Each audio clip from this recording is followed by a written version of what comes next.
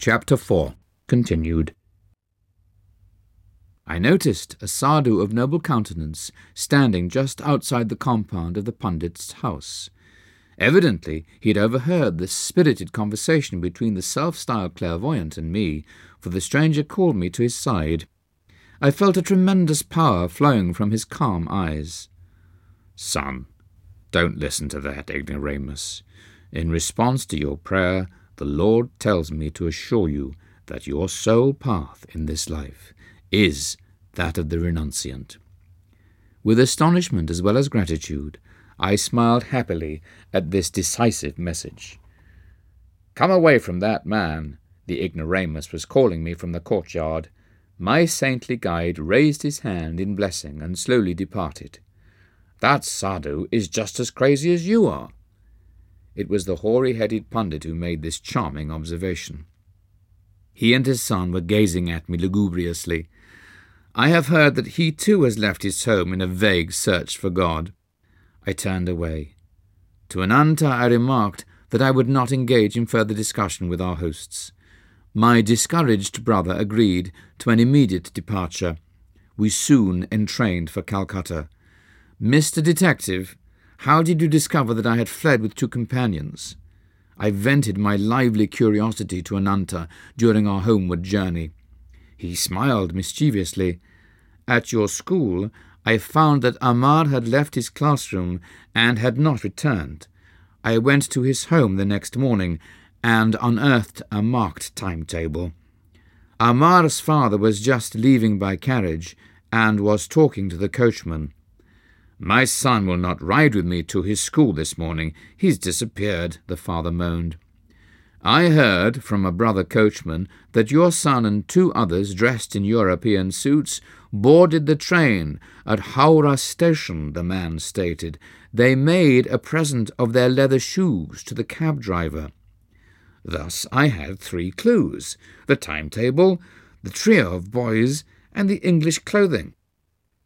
I was listening to Ananta's disclosures with mingled mirth and vexation.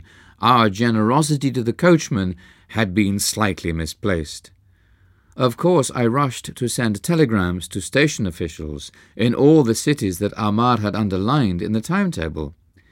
He had checked Bareilly, so I wired your friend Dwarka there. After inquiries in our Calcutta neighbourhood, I learned that cousin Jatinder had been absent one night, but had arrived home the following morning in European garb. I sought him out and invited him to dinner. He accepted, quite disarmed by my friendly manner. On the way, I led him unsuspectingly to a police station. He was surrounded by several officers whom I had previously selected for their ferocious appearance. Under their formidable gaze, Jatinder agreed to account for his mysterious conduct. "I started for the Himalayas in a buoyant spiritual mood," he explained.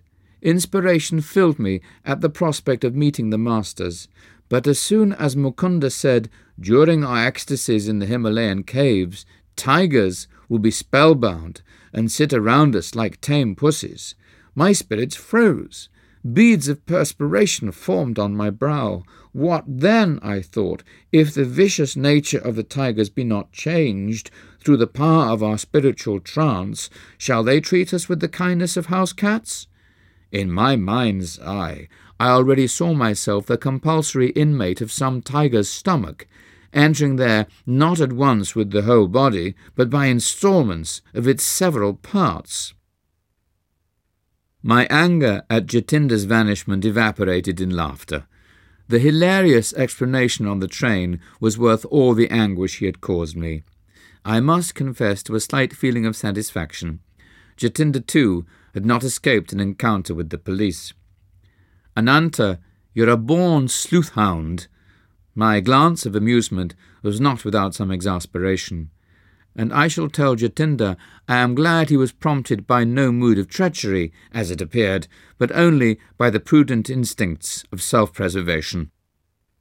At home, in Calcutta, Father touchingly requested me to curb my roving feet until at least the completion of my high school studies. In my absence, he had lovingly hatched a plot by arranging for a saintly pundit, Swami K. Balananda, to come regularly to the house. "The sage will be your Sanskrit tutor," my parent announced confidently. Father hoped to satisfy my religious yearnings by instruction from a learned philosopher. But the tables were subtly turned. My new teacher, far from offering intellectual aridities, fanned the embers of my God aspiration. Unknown to Father, Swami Kebalananda was an exalted disciple of Lahiri Mahashai.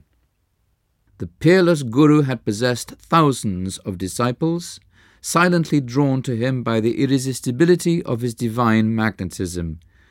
I learned later that Lahiri Mahashai had often characterized Kebalananda as rishi, or illuminated sage. Luxuriant curls framed my tutor's handsome face. His dark eyes were guileless with the transparency of a child's. All the movements of his slight body were marked by a restful deliberation. Ever gentle and loving, he was firmly established in the infinite consciousness.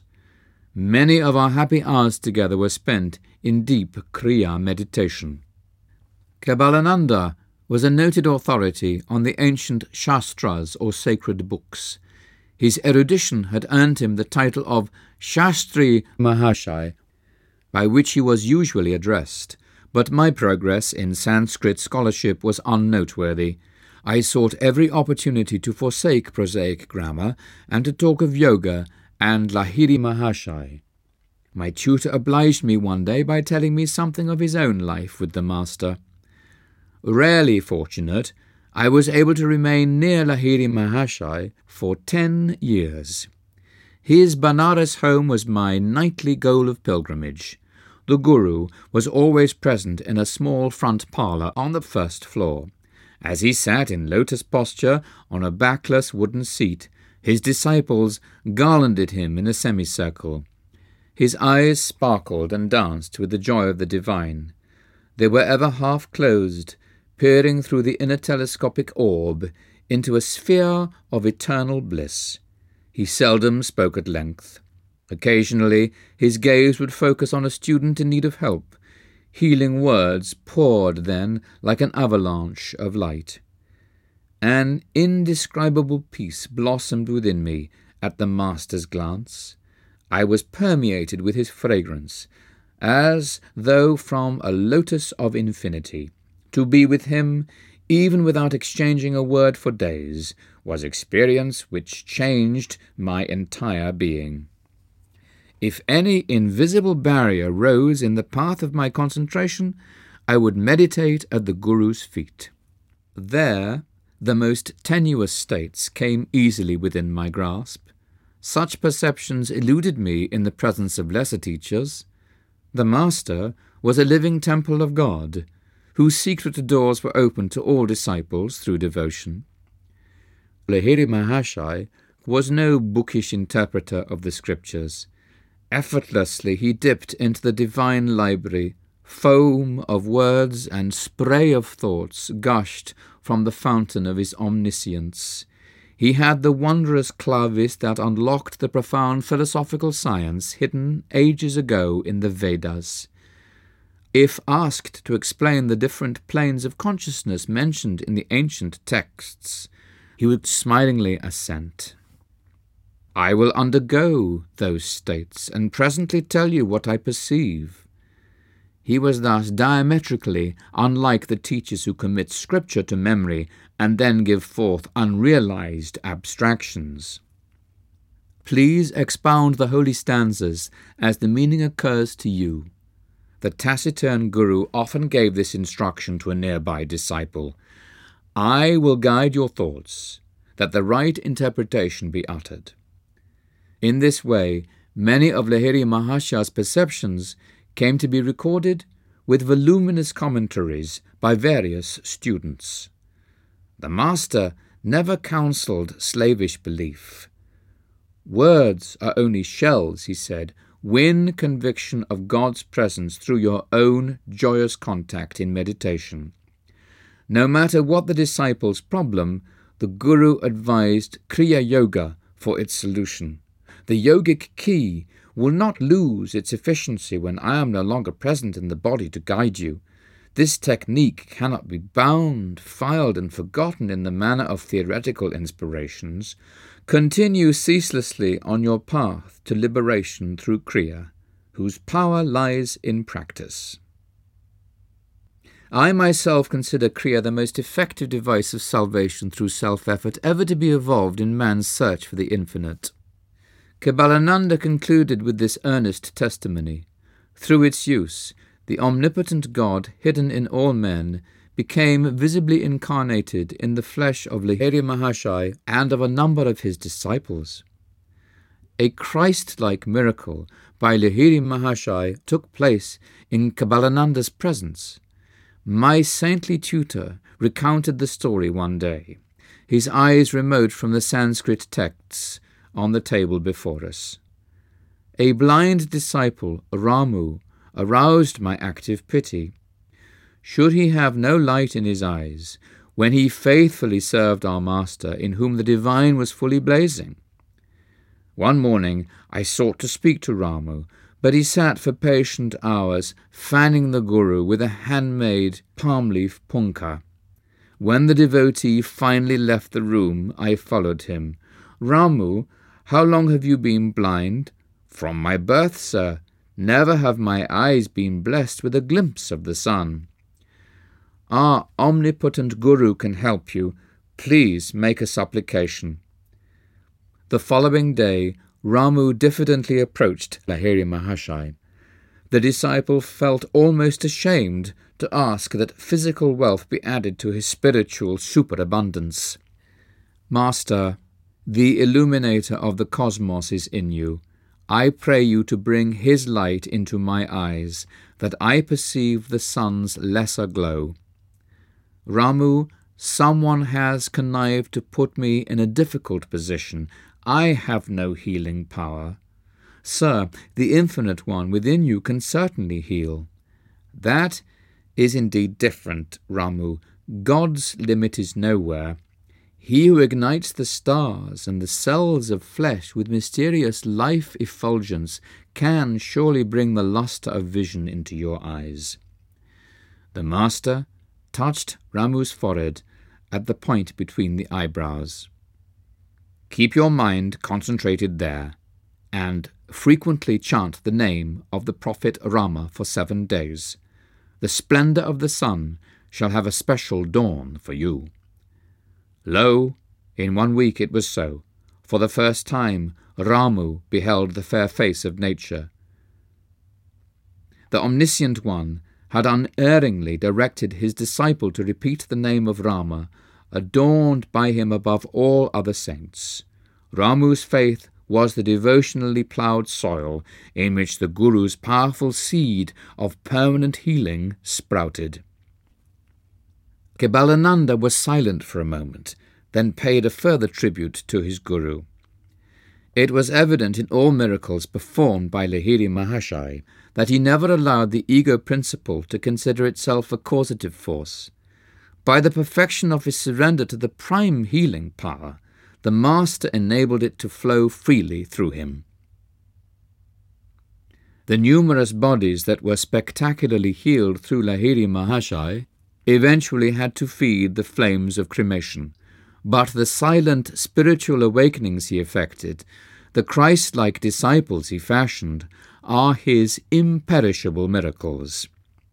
I never became a Sanskrit scholar. Kebalananda taught me a diviner syntax.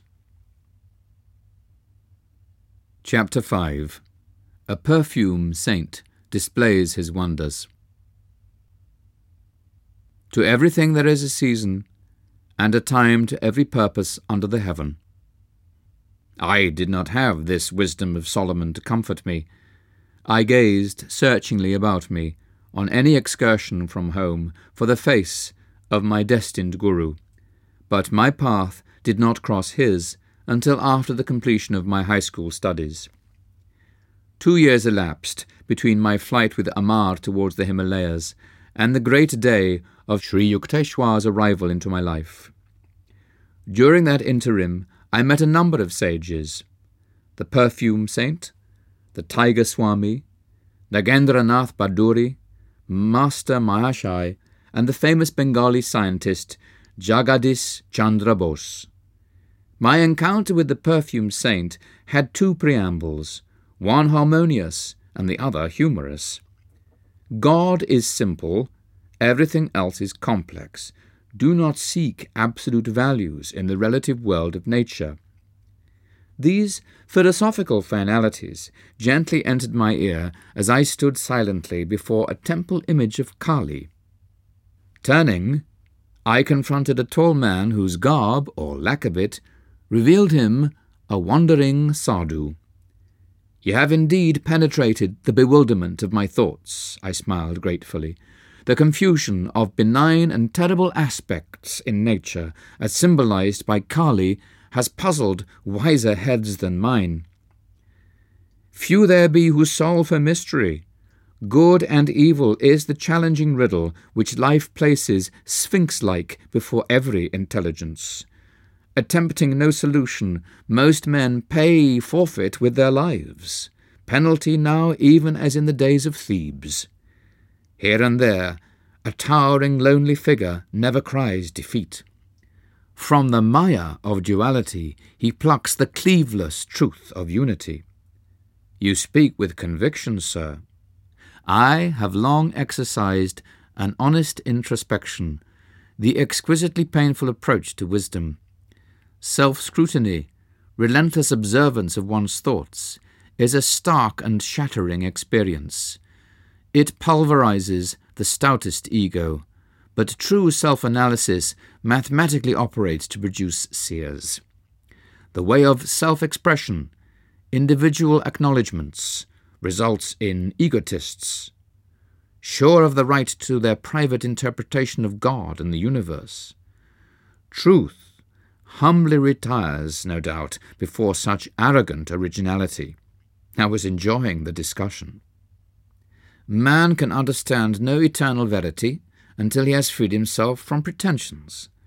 The human mind, bared to a centuried slime, is teeming with the repulsive life of countless world delusions. Struggles of the battlefield pale into insignificance here, when man first contends with inner enemies. No mortal foes these, to be overcome by a harrowing array of might. Omnipresent, unresting, pursuing man even in sleep, subtly equipped with miasmic weapons, these soldiers of ignorant lusts seek to slay us all. Thoughtless is the man who buries his ideals, surrendering to the common fate. May he seem other than impotent, wooden, ignominious? Respected sir, have you no sympathy for the bewildered masses?"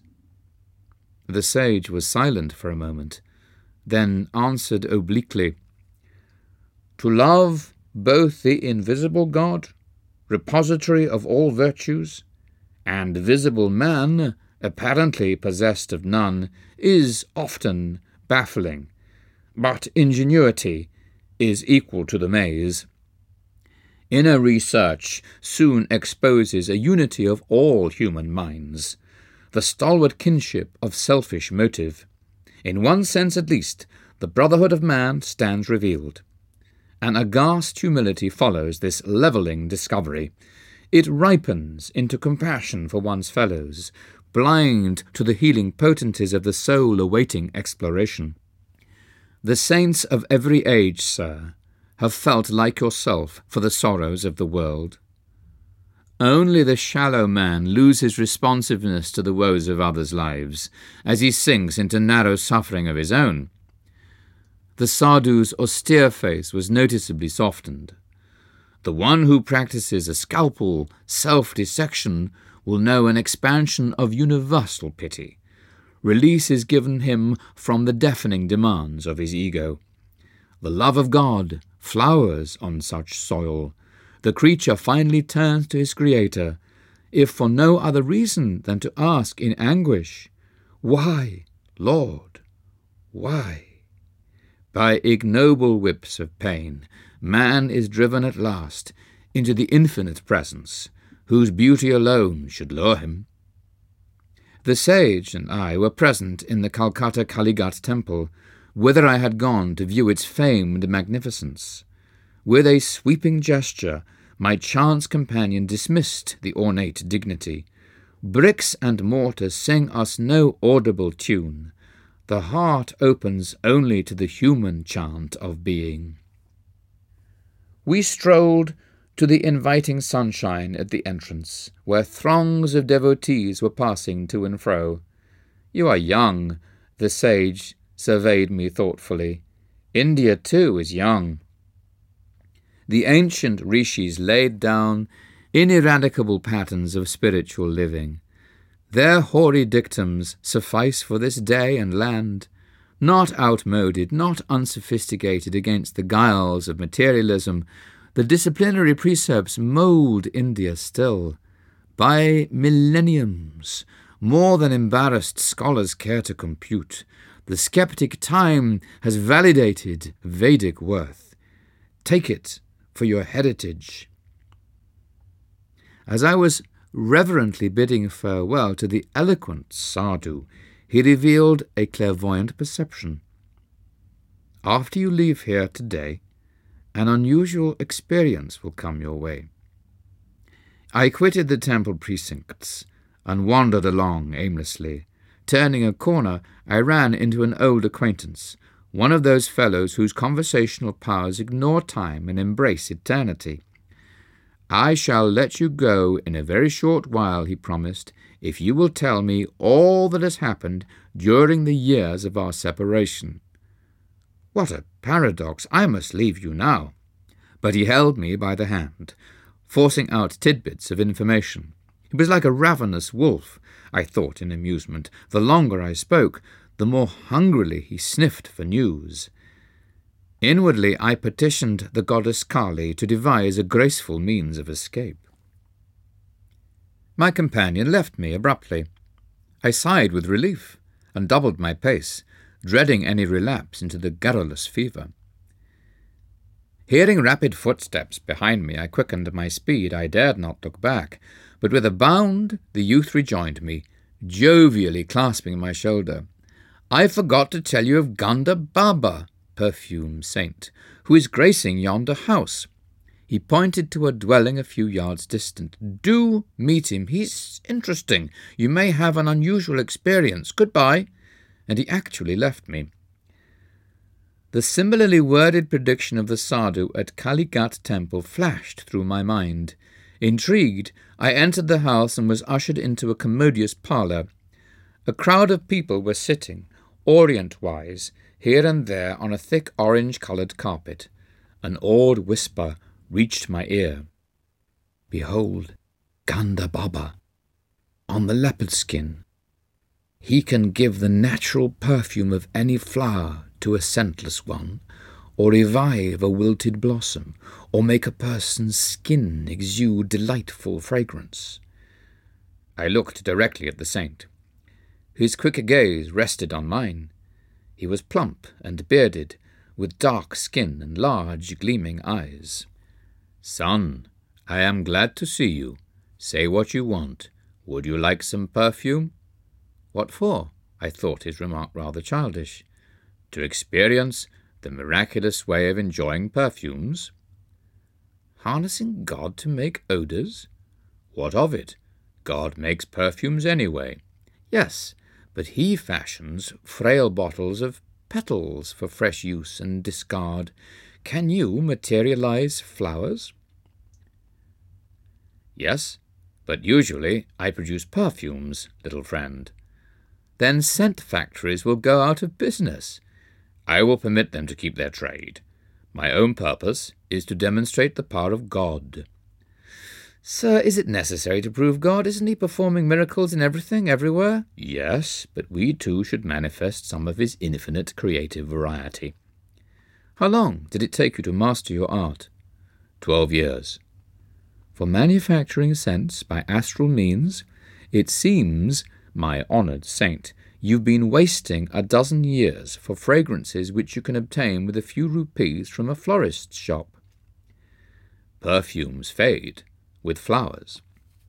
Perfumes fade with death. Why should I desire that which pleases the body only? Mr. Philosopher, you please my mind. Now, stretch forth your right hand. He made a gesture of blessing. I was a few feet away from Ganda Baba. No one else was near enough to contact my body. I extended my hand, which the yogi did not touch. What perfume do you want? Rose. Be it so.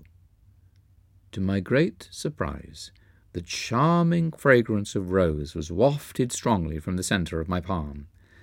I smilingly took a large white scentless flower from a nearby vase. Can this odourless blossom be permeated with jasmine? Be it so. A jasmine fragrance instantly shot from the petals. I thanked the wonder worker and seated myself by one of his students. He informed me that Ganda Baba, whose proper name was Vishuddhananda, had learned many astonishing yoga secrets from a master in Tibet. The Tibetan yogi, I was assured, had attained the age of over 1,000 years. His disciple, Ganda Baba, does not always perform his perfume feats in the simple verbal manner you have just witnessed. The student spoke with obvious pride in his master. His procedure differs widely to accord with diversity in temperaments. He is marvellous. Many members of the Calcutta intelligentsia are among his followers. I inwardly resolved not to add myself to their number. A guru too literally marvellous was not to my liking. With polite thanks to Ganda Baba, I departed. Sauntering home, I reflected on the 3 varied encounters the day had brought forth. My sister Uma met me as I entered the door. You are getting quite stylish, using perfumes. Without a word, I motioned her to smell my hand. What an attractive rose fragrance! It is unusually strong. Thinking it was strongly unusual, I silently placed the astrally scented blossom under her nostrils. Oh, I love jasmine. She seized the flower. A ludicrous bafflement passed over her face as she repeatedly sniffed the odour of jasmine from a type of flower she well knew to be scentless. Her reactions disarmed my suspicion that Ganda Baba might have induced in me an autosuggestive state whereby I alone could detect the fragrances. Later I heard from a friend, Alakananda, that the perfume saint had a power which I wish were possessed by the starving millions of the world. I was present with 100 other guests at Ganda Baba's home in Burdwan, Alakananda told me. It was a gala occasion. Because the yogi was reputed to have the power of extracting objects out of thin air, I laughingly requested him to materialize some out-of-season tangerines. Immediately, the luchis that had been served on all the banana leaf plates became puffed up. Each of the bread envelopes proved to contain a peeled tangerine. I bit into my own with some trepidation, but found it delicious. Years later, I understood by inner realization how Ganda Baba accomplished his materializations. The method, alas, is beyond the reach of the world's hungry hordes. The different sensory stimuli to which man reacts, tactual, visual, gustatory, auditory, and olfactory, are produced via vibratory variations in electrons and protons. The vibrations in turn are regulated by prana, life-trons, subtle life forces or finer-than-atomic energies, intelligently charged with the 5 distinctive sensory idea substances.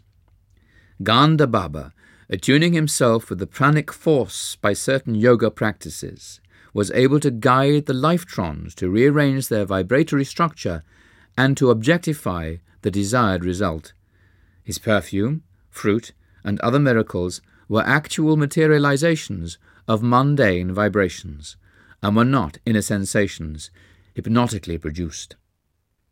Hypnotism has been used by physicians in minor operations as a sort of psychical chloroform for persons who might be endangered by an anesthetic, but a hypnotic state is harmful to those often subjected to it. A negative psychological effect ensues that in time deranges the brain cells.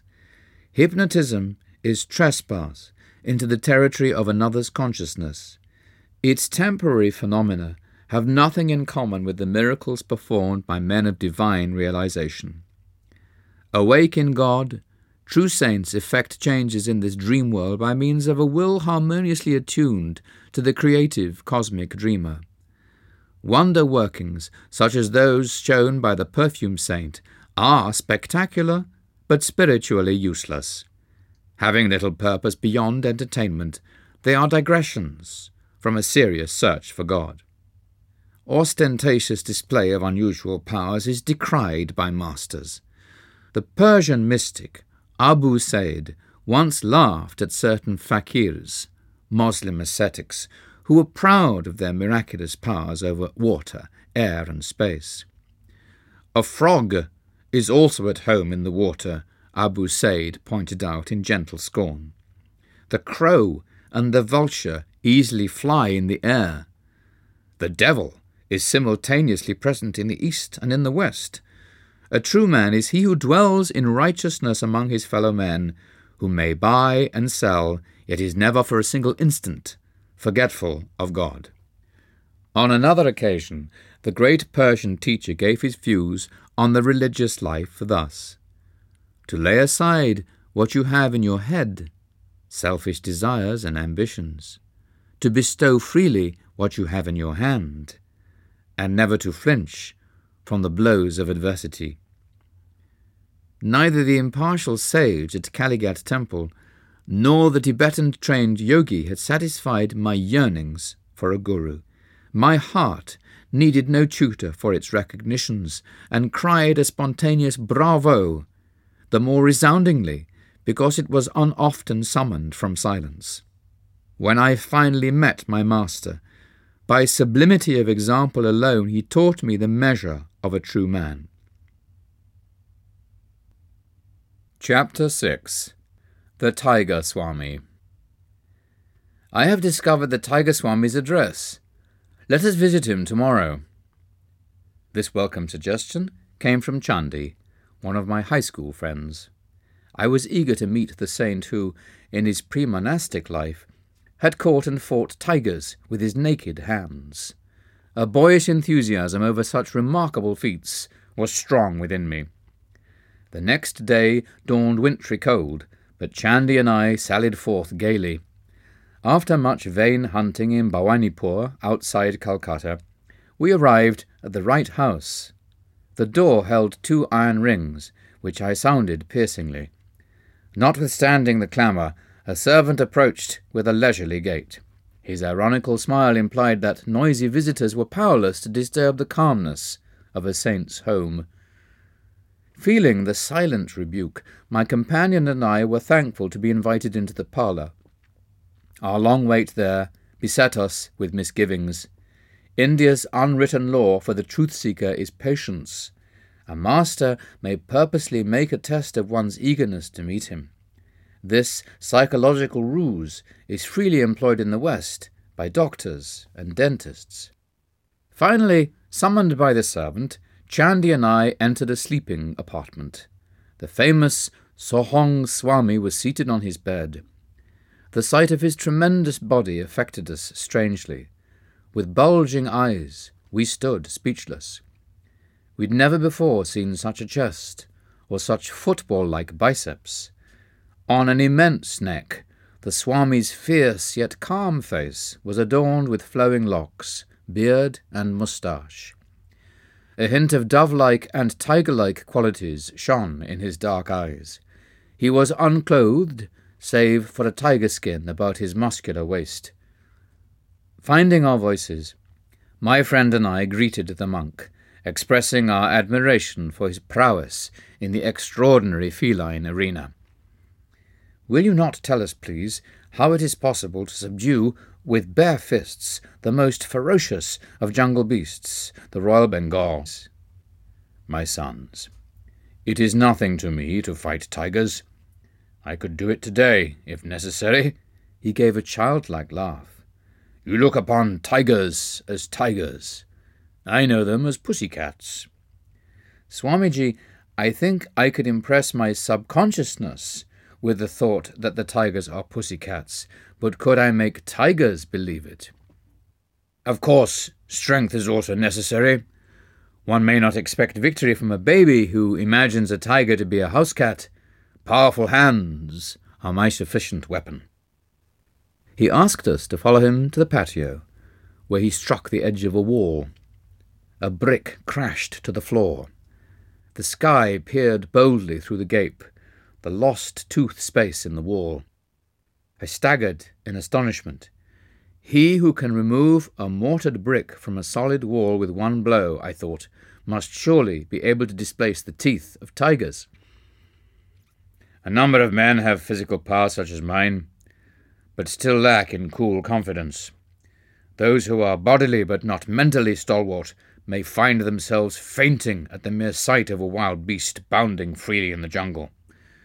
The tiger, in its natural ferocity and habitat, is vastly different from the opium-fed circus animal. Many a man with Herculean strength has nonetheless been terrorized into abject helplessness before the onslaught of a Royal Bengal. Thus the tiger has converted the man in his own mind to a state as fearful as the pussycats. It is possible for a man owning a fairly strong body and an immensely strong determination to turn the tables on the tiger, and force it to a conviction of pussycat defenselessness. How often have I done just that? I was quite willing to believe that the Titan before me was able to perform the tiger-pussycat metamorphosis. He seemed to be in a didactic mood. Chandy and I listened respectfully. Mind is the wielder of muscles. The force of a hammer blow depends on the energy applied. The power, expressed by a man's bodily instrument, depends on his aggressive will and courage. The body is literally manufactured and sustained by mind. Through pressure of instincts from past lives, strengths or weaknesses percolate gradually into human consciousness. They express as habits, which in turn manifest as a desirable or an undesirable body. Outward frailty has a mental origin. In a vicious circle, the habit-bound body thwarts the mind. If the master allows himself to be commanded by a servant, the latter becomes autocratic. The mind is similarly enslaved by submitting to bodily dictation. At our entreaty, the impressive Swami consented to tell us something of his own life. My earliest ambition was to fight tigers.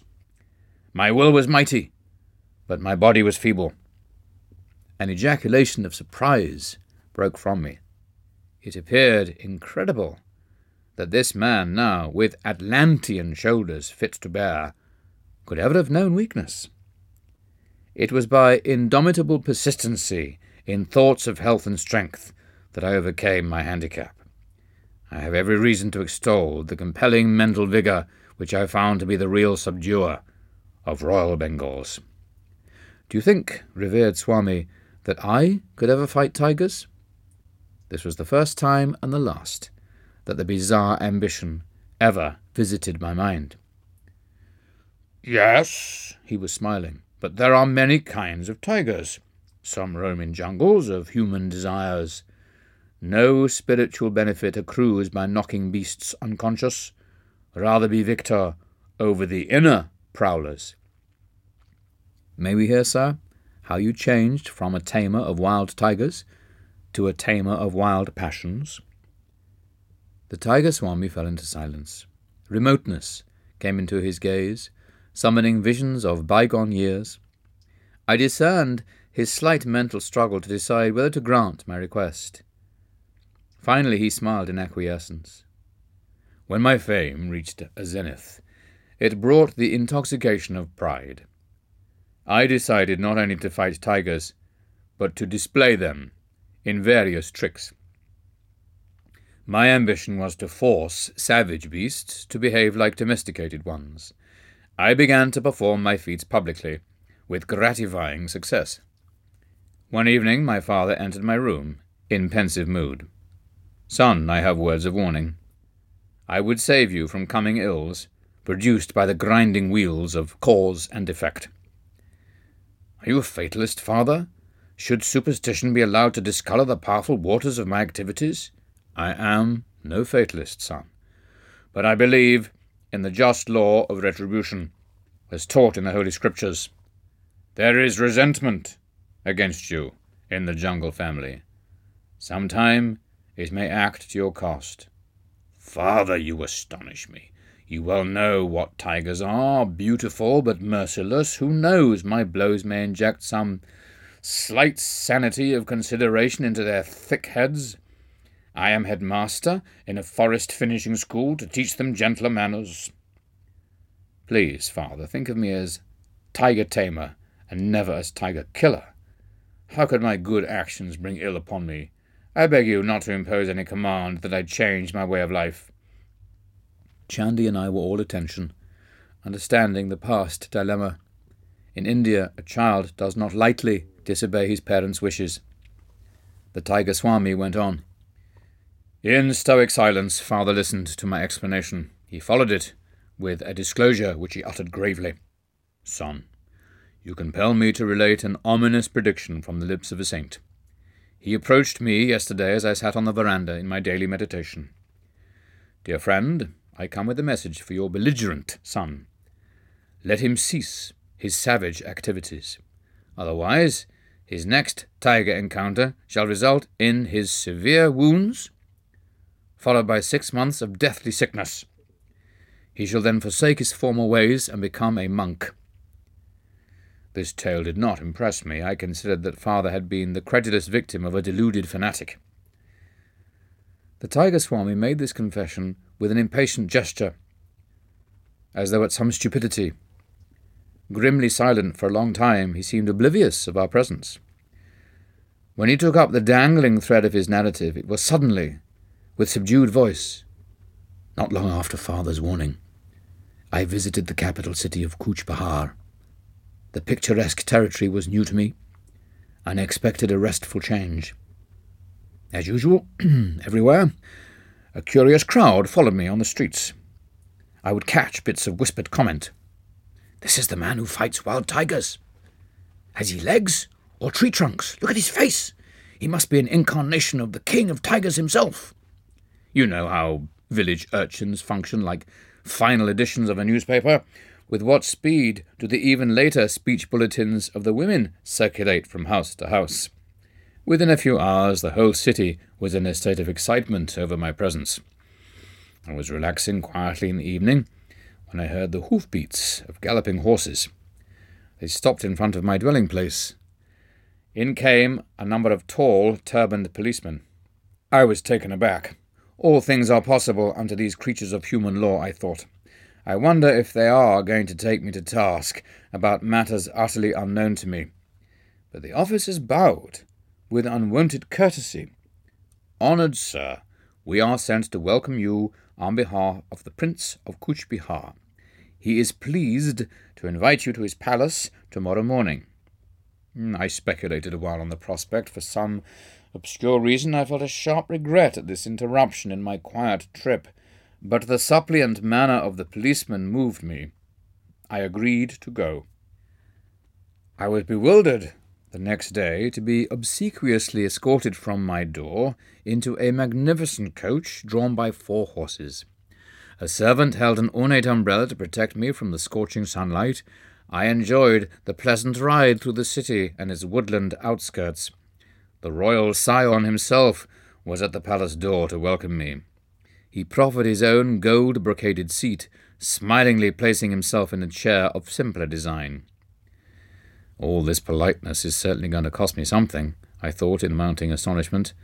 The prince's motive emerged after a few casual remarks. My city is filled with the rumour that you can fight wild tigers with nothing more than your naked hands. Is it a fact? It is, quite true. I can scarcely believe it. You are a Calcutta Bengali, nurtured on the white rice of city folk.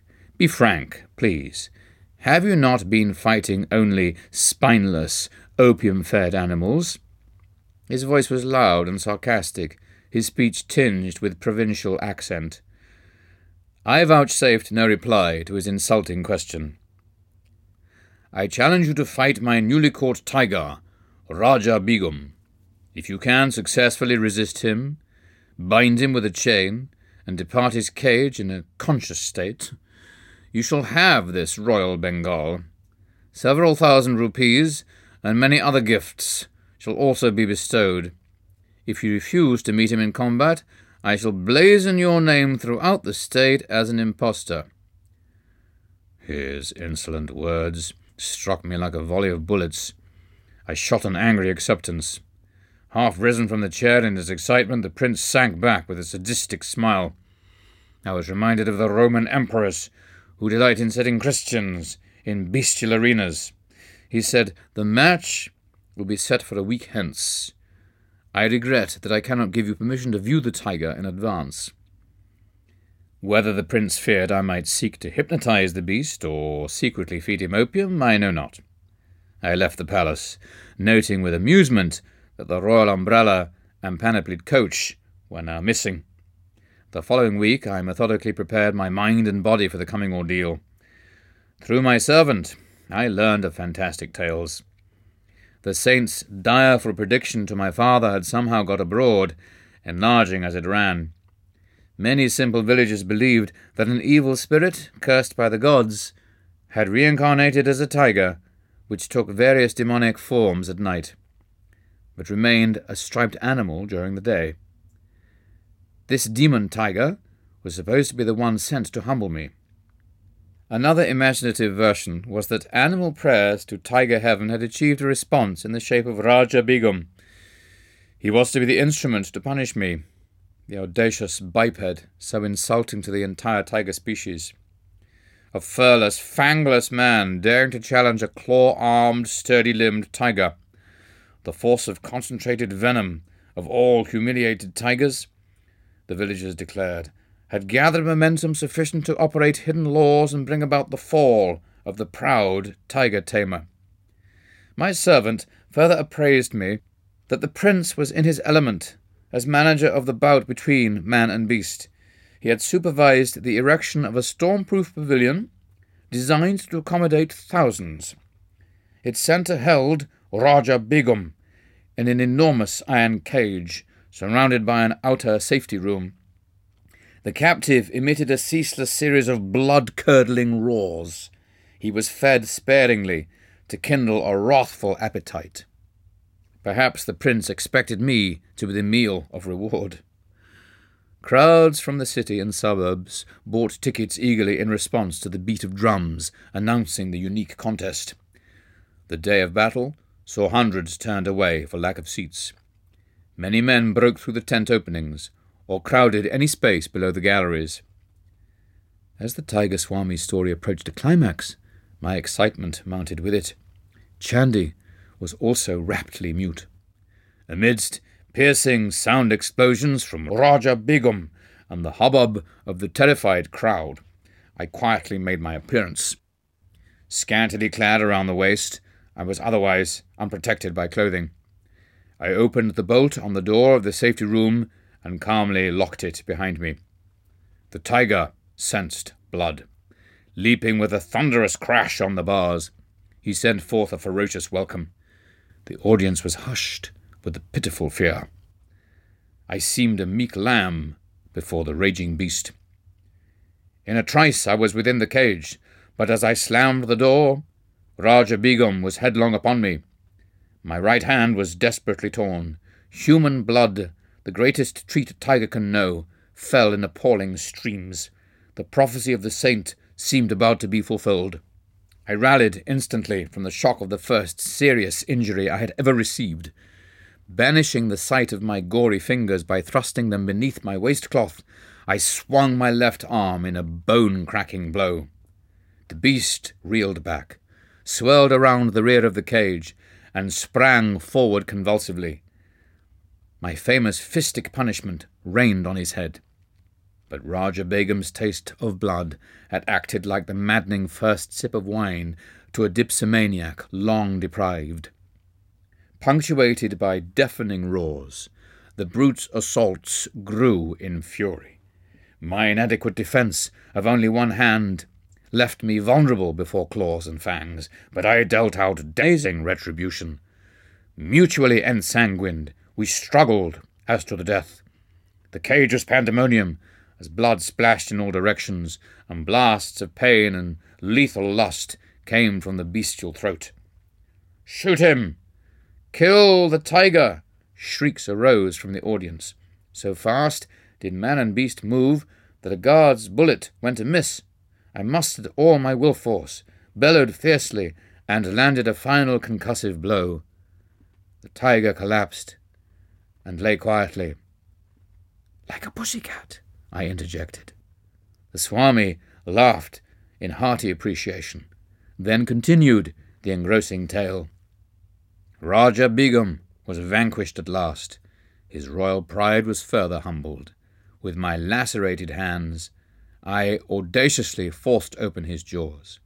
For a dramatic moment, I held my head within the yawning death trap. I looked around for a chain. Pulling one from a pile on the floor, I bound the tiger by his neck to the cage bars. In triumph, I moved toward the door. But that fiend incarnate, Raja Begum, had stamina worthy of his supposed demoniac origin. With an incredible lunge, he snapped the chain and leapt on my back. My shoulder fast in his jaws, I fell violently. But in a trice I had him pinned beneath me. Under merciless blows, the treacherous animal sank into semi-consciousness. This time I secured him more carefully. Slowly I left the cage. I found myself in a new uproar, this time one of delight. The crowd's cheer broke as though from a single gigantic throat. Disastrously mauled, I had yet fulfilled the 3 conditions of the fight: stunning the tiger, binding him with a chain, and leaving him without requiring assistance for myself. In addition, I had so drastically injured and frightened the aggressive beast that he had been content to overlook the opportune prize of my head in his mouth. After my wounds had been treated, I was honoured and garlanded. Many gold pieces were showered at my feet. The whole city entered a holiday period. Endless discussions were heard on all sides about my victory over one of the largest and most savage tigers ever seen. Raja Begum was presented to me as promised, but I felt no elation. A spiritual change had entered my heart. It seemed that, with my final exit from the cage, I had also closed the door on my worldly ambitions. A woeful period followed. For 6 months I lay near death from blood poisoning. As soon as I was well enough to leave Cooch Behar, I returned to my native town. I know now that my teacher is the holy man who gave the wise warning. I humbly made this confession to my father. Oh, if only I could find him! My longing was sincere, for one day the saint arrived, unheralded. Enough of tiger taming, he spoke with calm assurance. Come with me. I will teach you to subdue the beasts of ignorance roaming in jungles of the human mind. You are used to an audience. Let it be a galaxy of angels, entertained by your thrilling mastery of yoga. I was initiated into the spiritual path by my saintly guru. He opened my soul doors, rusty and resistant with long disuse. Hand in hand, we soon set out for my training in the Himalayas. Chandy and I bowed at the Swami's feet, grateful for his outline of a cyclonic life. My friend and I felt amply repaid for the long probationary wait in the cold parlour. Chapter 7. The Levitating Saint. I saw a yogi remain in the air several feet above the ground last night at a group meeting. My friend, Upendra Mohan Chowdhury, spoke impressively. I gave him an enthusiastic smile. Perhaps I can guess his name. Was it Baudry Mahashai of Upper Circular Road? Upendra nodded, a little crestfallen not to be a news-bearer. My inquisitiveness about saints was well known to my friends. They delighted in setting me on a fresh track. The yogi lived so close to my home that I often visit him. My words brought keen interest to Upendra's face, and I made further confidence. I have seen him in remarkable feats. He has expertly mastered the various pranayamas mentioned in the ancient eightfold yoga outlined by Patanjali. Once Bhaduri Mahashai performed the Bastrika pranayama before me with such amazing force that it seemed an actual storm had arisen in the room. Then he extinguished the thundering breath and remained motionless in a high state of superconsciousness. The aura of peace after the storm was vivid beyond forgetting. I have heard that the saint never leaves his home. Upendra's tone was a trifle incredulous. Indeed, it is true. He has lived indoors for the past 20 years. He slightly relaxes his self-imposed rule at the times of our holy festivals, when he goes as far as his front sidewalk. The beggars gather there because Saint Bhaduri is known for his tender heart. How does he remain in the air, defying the law of gravitation? A yogi's body loses its grossness after use of certain pranayamas. Then it will levitate or hop about like a leaping frog. Even saints who do not practice a formal yoga have been known to levitate during a state of intense devotion to God. I would like to know more of this sage. Do you attend his evening meetings? Upendra's eyes were sparkling with curiosity. Yes, I go often. I am vastly entertained by the wit in his wisdom. Occasionally, my prolonged laughter mars the solemnity of his gatherings. The saint is not displeased, but his disciples look daggers. On my way home from school that afternoon, I passed Bhaduri Mahashya's cloister and decided on a visit. The yogi was inaccessible to the general public. A lone disciple, occupying the ground floor, guarded his master's privacy. The student was something of a martinet. He now inquired formally if I had an engagement. His guru put in an appearance just in time to save me from summary ejection. Let Mukunda come when he will. The sage's eyes twinkled. My rule of seclusion is not for my own comfort, but for that of others.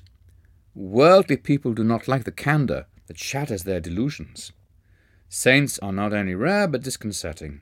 Even in Scripture, they are often found embarrassing.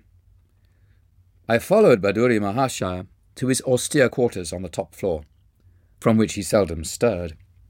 Masters often ignore the panorama of the world's ado, out of focus till centred in the ages.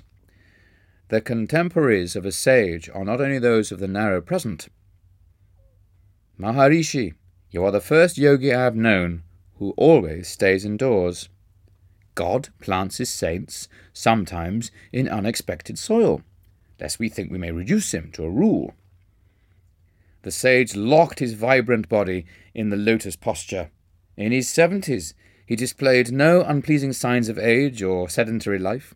Stalwart and straight, he was ideal in every respect.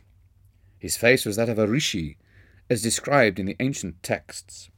Noble-headed, abundantly bearded, he always sat firmly upright, his quiet eyes fixed on omnipresence. The saint and I entered the meditative state. After an hour, his gentle voice roused me. You go often into the silence, but have you developed anubhava, actual perception of God? He was reminding me to love God more than meditation. Do not mistake the technique for the goal. He offered me some mangoes. With the good-humoured wit that I found so delightful in his grave nature, he remarked, people in general are more fond of jala yoga, union with food, than of dhyana yoga, union with God. His yogic pun affected me uproariously. What a laugh you have! An affectionate gleam came into his gaze. His own face was always serious, yet subtly touched with an ecstatic smile. His large lotus eyes held a hidden divine laughter. Those letters come from far-off America, The sage indicated several thick envelopes on a table.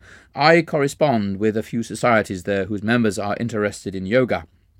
They are discovering India anew, with a better sense of direction than Columbus. I am glad to help them. A knowledge of yoga, like the daylight, is free to all who will receive it. What rishis perceive as essential for human salvation need not be diluted for the West. Alike in soul, though diverse in outer experience, neither West nor East will flourish if some form of disciplinary yoga be not practiced." The saint held me with his tranquil eyes.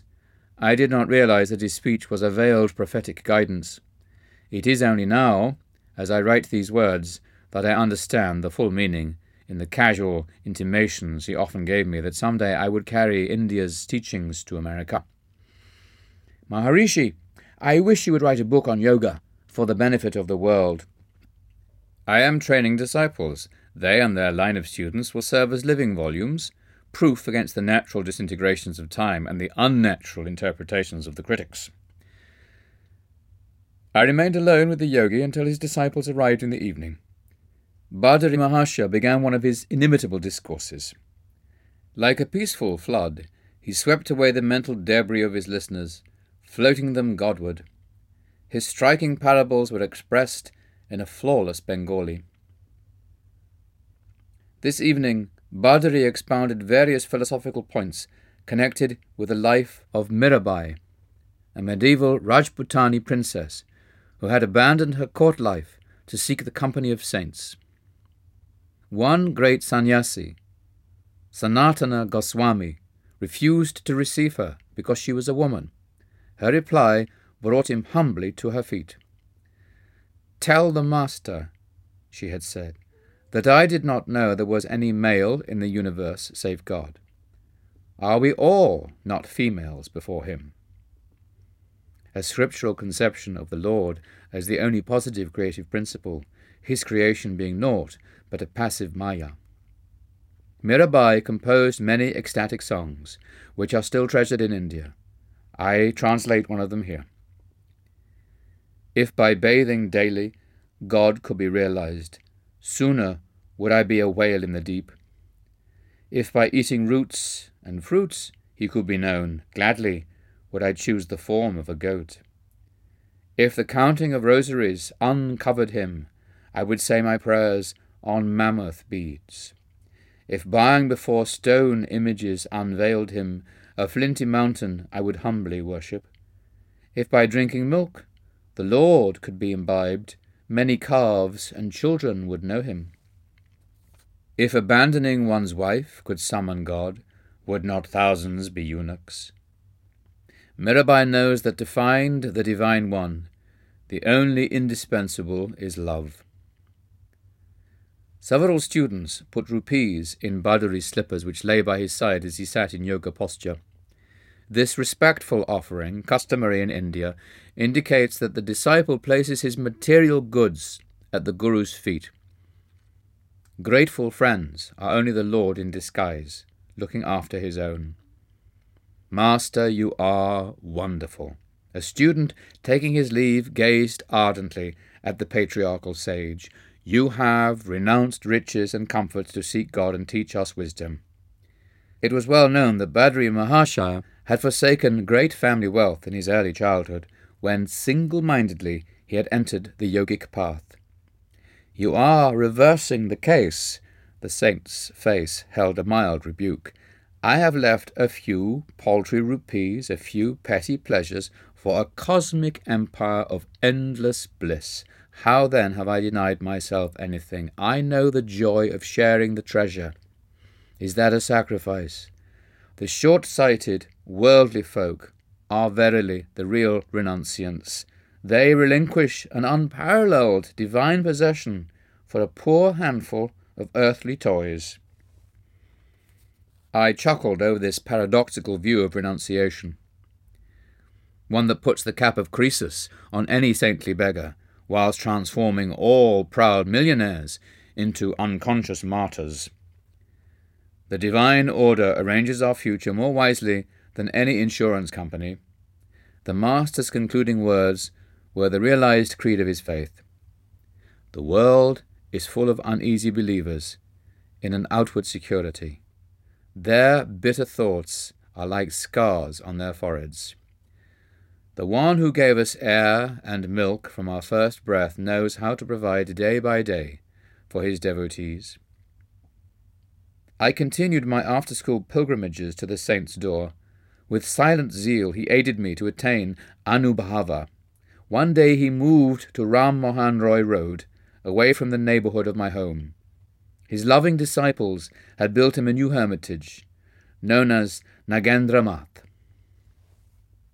Although it throws me ahead of my story by a number of years, I will recount here the last words given to me by Baduri Mahashai.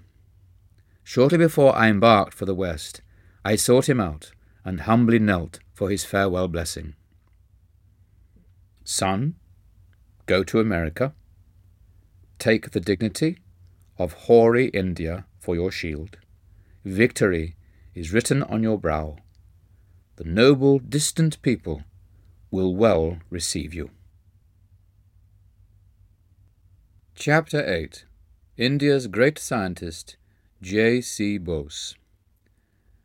Jagadish Chandra Bose's wireless inventions antedated those of Marconi.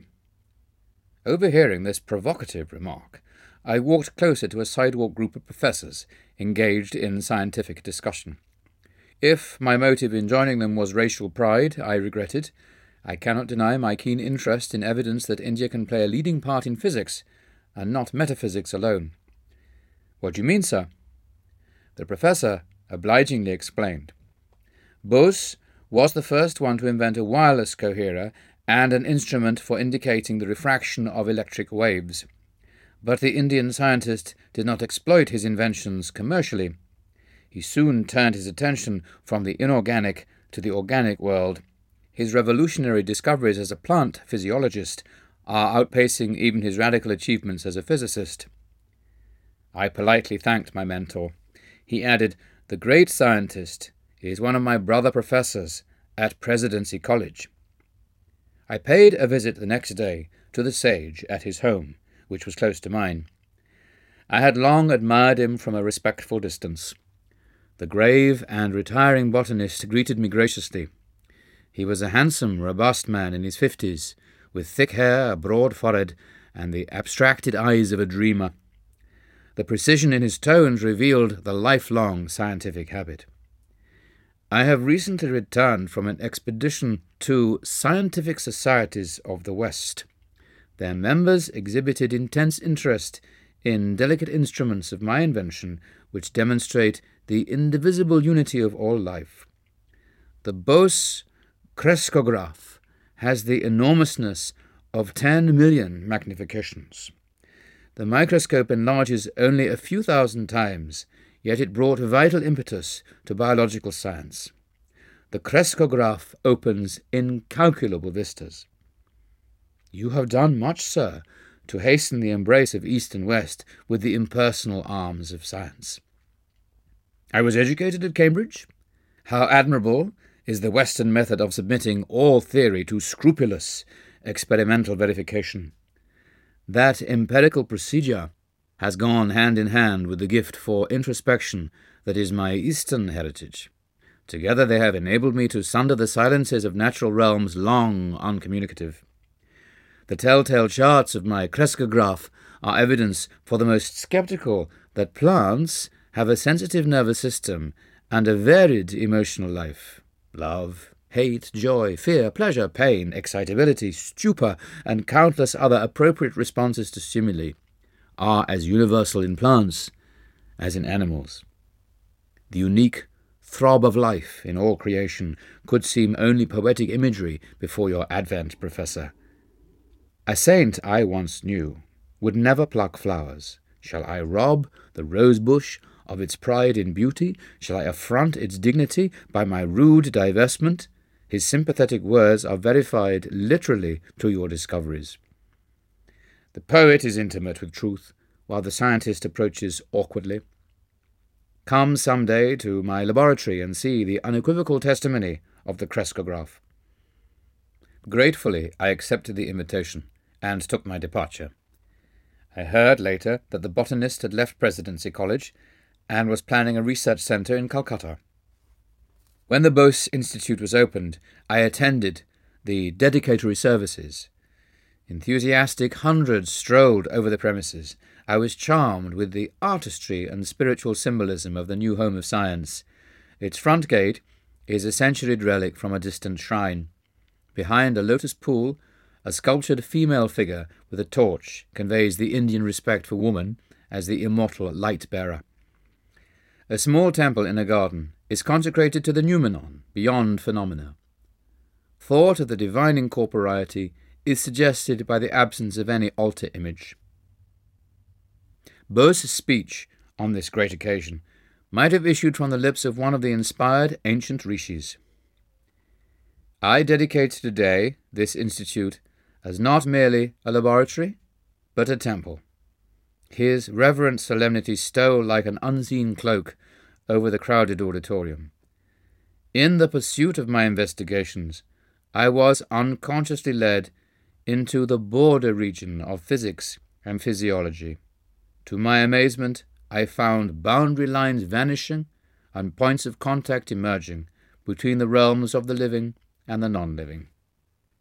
Inorganic matter was perceived as anything but inert. It was a thrill under the action of multitudinous forces. A universal reaction seemed to bring metal, plant, and animal under a common law. They all exhibited essentially the same phenomena of fatigue and depression, with possibilities of recovery and of exaltation, as well as the permanent unresponsiveness associated with death. Filled with awe at this stupendous generalization, it was with great hope that I announced my results before the Royal Society, results demonstrated by experiments. But the physiologists present advised me to confine myself to investigations in physics, in which my success had been assured, rather than to encroach on their preserves. I had unwittingly strayed into the domain of an unfamiliar caste system, and had offended its etiquette. An unconscious theological bias was also present, which confounds ignorance with faith. It is often forgotten that He who has surrounded us with this ever-evolving mystery of creation has also implanted in us the desire to question and understand.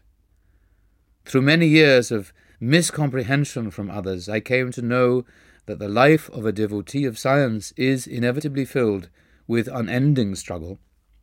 It is for him to cast his life as an ardent offering, regarding gain and loss, success and failure as one. In time, the leading scientific societies of the world accepted my theories and results and recognized the importance of the Indian contribution to science. Can anything small or circumscribed ever satisfy the mind of India? By a continuous living tradition and the vital power of rejuvenescence, this land has readjusted itself through unnumbered transformations.